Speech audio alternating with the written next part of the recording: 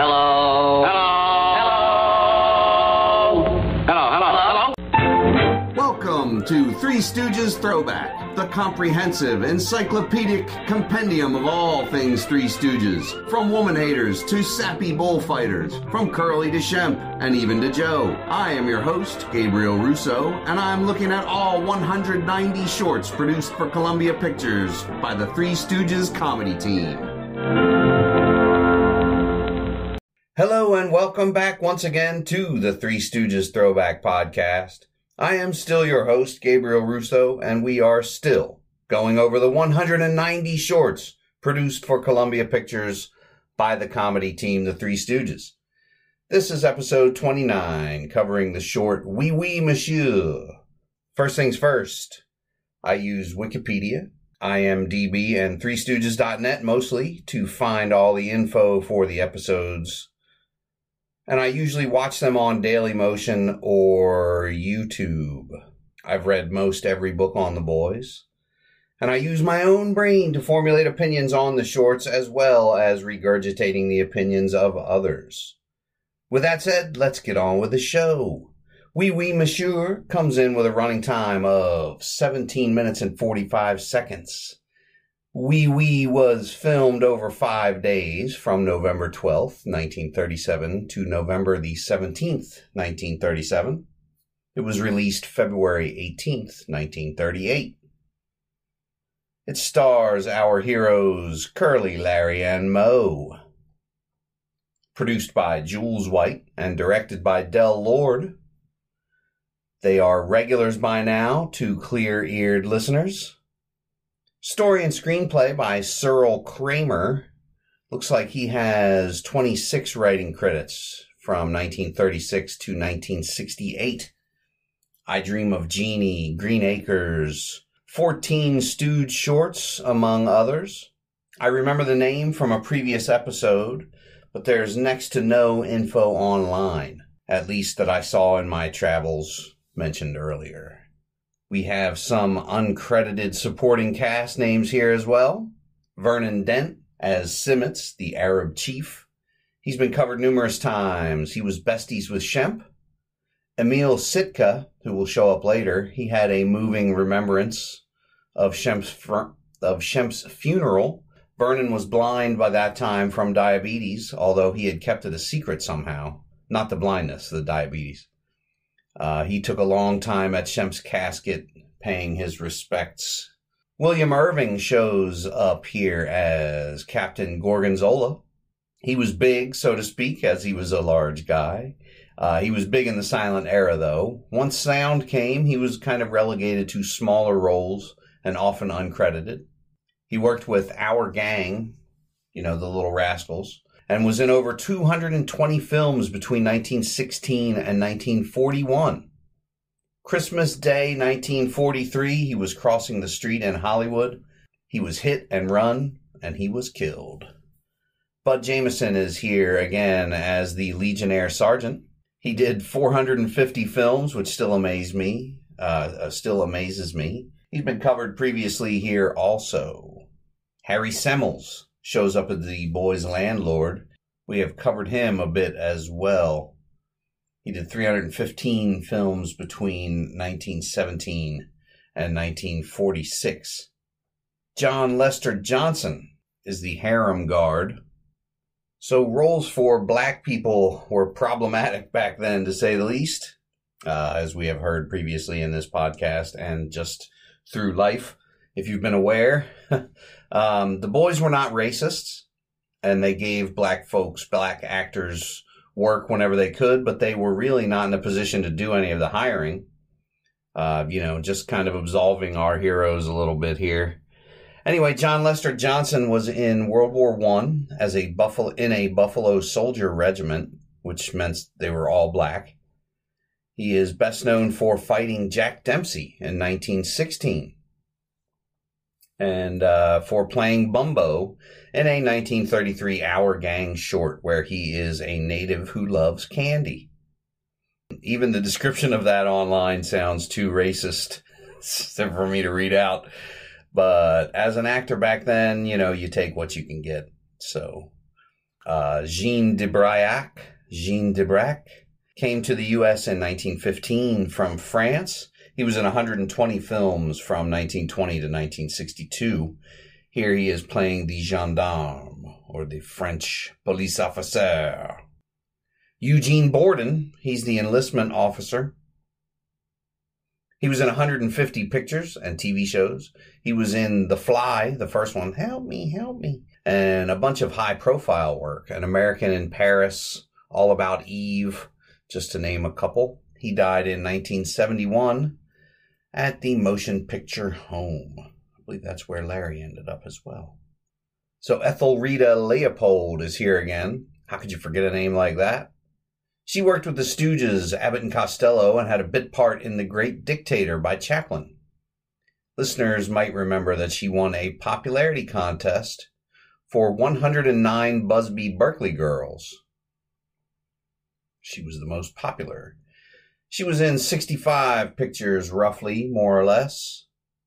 And finally, we have Tanner the Lion. Okay, this one's a bit longer, because MGM called all the lions in their logo Leo. Samuel Goldwyn, Louis B. Mayer, and Marcus Lowe's Metro Pictures merged into MGM, and they have used 11 lions as their logos. Lions. Tanner the Lion here as an actor. He was used for 22 years from 1934 to 1956. He's also as an actor in the short Movie Maniacs, the 1936 short where he chases the boys, quote unquote.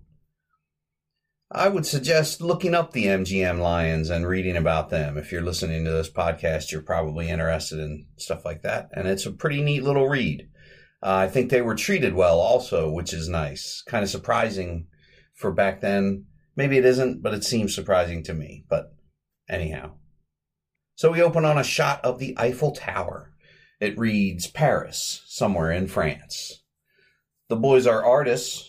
Curly is painting, Mo is sculpting, and Larry is playing the piano. They sing about the lollipop. Mo accidentally hits Curly with his chisel and does a terrible accent. Russian, maybe? He's trying to be French, but it is not good. Pardon, comrade. Oui. So Curly says, we should be careful of what we do around here. You know, chiseler. Larry says, gentlemen, my music. He's very put out by all their foolishness. He's very delicate genius. So Curly has finished his masterpiece, and which is lucky because we find out that the boys owe 8 months back rent. Now, right around this time, a fishmonger goes by in a cart, and Larry sets the table by flipping over the piano, the opening thing, in the beginning, or at the beginning. So it's an upright piano, and he flips the front of it down above the keys into a table. And it's already set with the dishes and glasses and everything like that. So Curly says, I'll do the shopping. And he shops by using a fishing pole out the window, the old stooge standby. Mo asks where the eggs are, and Larry says, they're in the oven. He says, Mo opens it up, and the eggs have hatched into chicks, like in an incubator. And Curly hooks a huge fish and pulls it in, hitting Mo, who then hits Curly. Curly says, fish ain't good enough for you, huh? I'll get you nothing. He goes back to the window. And this time he hooks the gendarme in the butt. Jean Debrac here as the gendarme. It rips his whole pants off. He wraps a jacket around himself and runs away down the street. So the landlord knocks at their studio, and Curly says, there's nobody home. And the landlord, which is played by Harry Semmels, almost leaves before realizing, wait, nobody home. So he comes back in and he says, you pay now. You owe me 8 months back rent. You pay now or you go to the Bastille. Curly says, I have a masterpiece, He says, I show you my masterpiece. We're going to sell it. And to be honest, I thought it was going to be a stick figure or something, but it really kind of looks like a Picasso or something to me. I looked it up and couldn't find out what they used.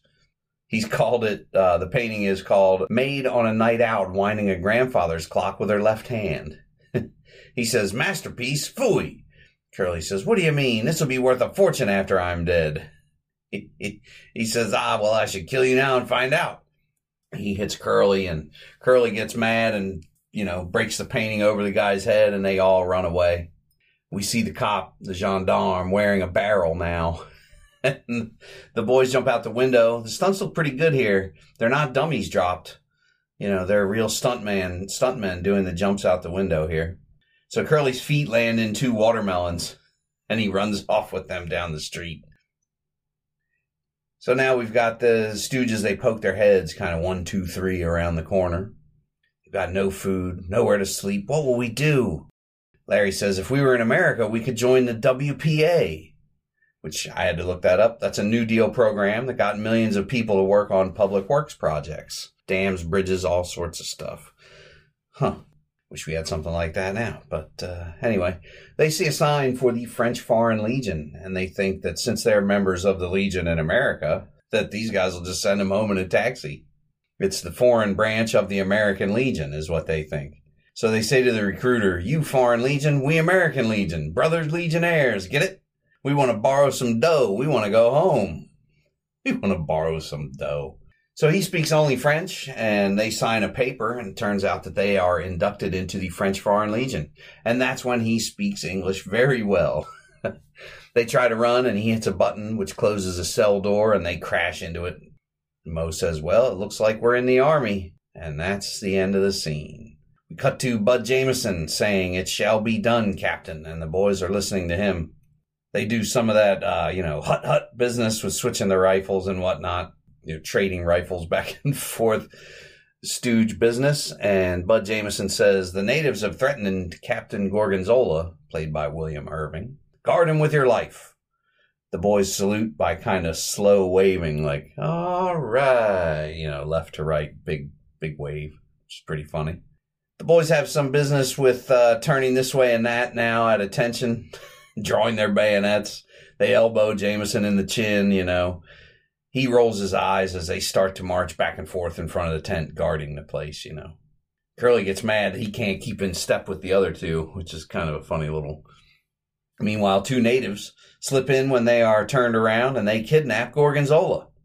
Curly keeps getting hit with the rifles as they turn, and he's ducking. Bud Jameson comes over, and he sees that he's missing. The captain is missing, and he enlists the boys to help. You gotta find it. You gotta find him. They run around like a bunch of idiots shouting, here, Captain, Captain, Captain, here, Captain, like looking for a dog. So they will face a firing squad for allowing this to happen, but they beg for another chance. And Curly says, remember, your mother and my mother were both mothers. Mo says, yeah, on his father's side. It's just a funny little what. Mo and Curly shake hands at their cleverness, which is a great little bit of business. Curly gets him... Curly bets him $1. Yeah, he bets him $1 that we bring him back alive. And Mo, I'm coming to see Mo's subtlety a little more than I ever had before. He's got some funny faces and whatnot. So the boys must go in disguise here because no white man has ever entered the camp of Simmets. We see the entrance to the camp, and a sentry is there. The boys pull up in a sleigh, like a Santa sleigh, pulled by a mule that they have put antlers on. And they're all dressed as Santa. Who goes there? Santa Claus, the sentry says. There ain't no Santa Claus. And looks pointedly at the camera, which is just a weird little thing. But the sentry comes down and looks in Santa's sack, and they knock him on the head and dump him in the sack. So the door is locked inside. So Larry gets low. Curly bends over, and Mo walks them up like stairs. He walks up them like stairs, which is funny. Like Larry gets really low, then Curly just bends over at his waist, and Mo just steps on Larry, steps on Curly, and climbs up to look at the windows a nice little bit. Inside, we see Vernon Dent as Simmets talking to Gorgonzola, the prisoner. Tell me where the ammo is, and you can live and be rich with jewels. And he says, never. So the boys sneak in an open window the same way they did before, and Curly has to be pulled up. Pulls them both out instead of up. Mo smacks him. Curly gets a really serious look on his face and says, you hit Santa Claus, no toys. Curly goes first now this time and drags Larry up by the hair. And Mo, too, who's holding on to Larry. So the boys are in the room with the harem. Curly says, oh boy, YWCA. Mo will take the blonde, Larry will take the brunette, and Curly the black and tan. Curly starts waxing poetic, my fair beauty, open thy curtains so that I may see thy beautiful kisser. And she moves her veil. And, obviously she's hideous with teeth missing and whatnot. And Curly faints. He looks up at another harem girl who's beautiful and says, where have you been all my life? She says, he calls her Toots. She says, down at 33rd Avenue, I just got over. Curly reminisces with her. The old pool room is a church now. No kidding, she says. I think this is Ethelreda Leopold, but I'm not sure. The ugly girl, quote unquote, I believe is Ida May. It's hard to tell through the mists of time. So Mo is with a brunette, even though he claimed the blonde. He's reading her palm, and she is eating something. He notices, what are you eating, stingy? She says, nut. He says, nuts. And she says, no, garlic, and blows in his face. Larry sees his girl lay back and eat grapes. Not to be outdone, he leans back and holds up a pineapple. He's going to eat a pineapple like that. He squeezes the pineapple above him, and juice just squirts out all over him. So we cut back to Curly, who is now blindfolded. She says, catch me and I'll give you a kiss.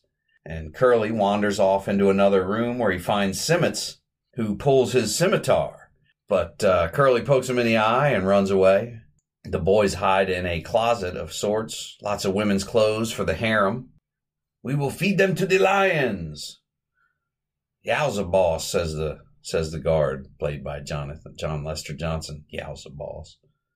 Simmons says to Gorgonzola, you won't be rich. You won't get your pick of my women. Come look at the most beautiful flowers of the desert.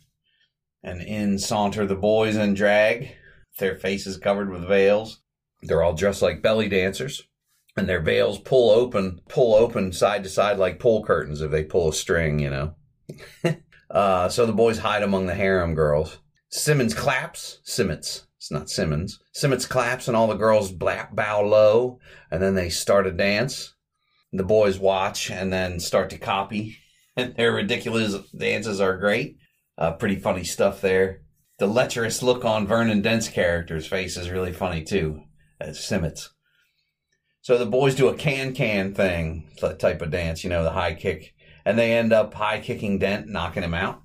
The guard comes over, and his lines are, oh, massa, which is not great. But they were probably problematic, too, back then even, So the boys drop an urn on his head, and he's knocked out cold. They grab Gorgonzola, and they run out. He says, we got to bring you back alive. And so they run through a door. It says, we should be decorated for this. But they're not outside. They're in a lion's cage. And Tanner the lion roars. But the door is locked. Curly barks at the lion, though. And it runs off, which is pretty funny. It's all in how you do it, Captain. And it runs back in, and everyone goes around the corner, and we hear scuffling sounds, and the boys are yelling and whatnot. Then we see the lion come out, and he's pulling a wagon, and the boys are driving the wagon. Mo says, I guess we showed him who is boss. And Curly says, what do you mean we? And barks at him. Mush, mush. And that's the end. So Curly is the man at the end of this one. The boys are heroes, and the day is saved. It's unbelievable, really. This is a fantastic short. I really loved it. So the bit with the boys dressed as Santa to get into the palace, that bit gets used again with Shemp in Malice in the Palace, 1949, which is 11 years from this one. That is a great short as well. I'm going to get to, I can't wait to get to all the Shemp shorts. I like Shemp just as much as Curly. And then we're going to do all of the solo shorts of all the boys. Shemp had the most, but we're going to do as many solo shorts as I can find. I think Curly had a few. So the Lollipop song the boys are singing in the beginning was written by the Stooges. Pretty nice work, I guess. When the sentry says, there ain't no Santa Claus, that's a nod to the scene with the same dialogue in a Marx Brothers film, The Night at the Opera from 1935. I wonder what kind of rivalry they had, if any, the two teams had, or they probably, the rivalry was probably more in the media, like a Beatles Stones kind of thing, as opposed to the bands actually being rivals. Because the Stooges were in shorts and the Marx Brothers were generally in feature films. The Stooges lasted longer. So anyway, I may look into that more in the future just to see if, Mo and Zeppo hated each other or something like that. Who knows? So this short gets an 8.19 on threestooges.net, which is way too low in my opinion. I'm going to go with a 9, maybe even a 9.5. I really thought this one was funny. I'm going to go with a 9, but I thought this one had some of the great subtle lines and the business that I like from the Stooges, as well as like the Stooges, crazy stuff like the melon shoes and all the physical stuff they're known for. Online, it seems like the fan reviews like the first half of this short more than the second half. But I think I like the second half better, but who can say? So I guess that's it.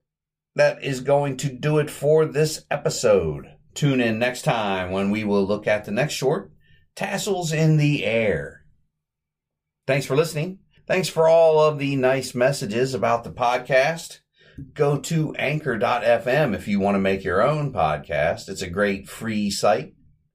Takes a lot of the guesswork out of podcasting and helps you monetize things and just helps you get the ball rolling and going. Please rate and review the show if you like it. That really helps the algorithm and gets the show in front of more listeners. Really helps, evidently. If you're not a fan of the show or you don't think it's good, then please you don't have to rate it. Just leave it alone. But if you really enjoy it, you want to do me a solid, please go and rate the show. Anyway, I have once again been your host and chief knucklehead, Gabriel Russo, broadcasting from Stooge Studios right here at the back of the house. See you next time. Bye.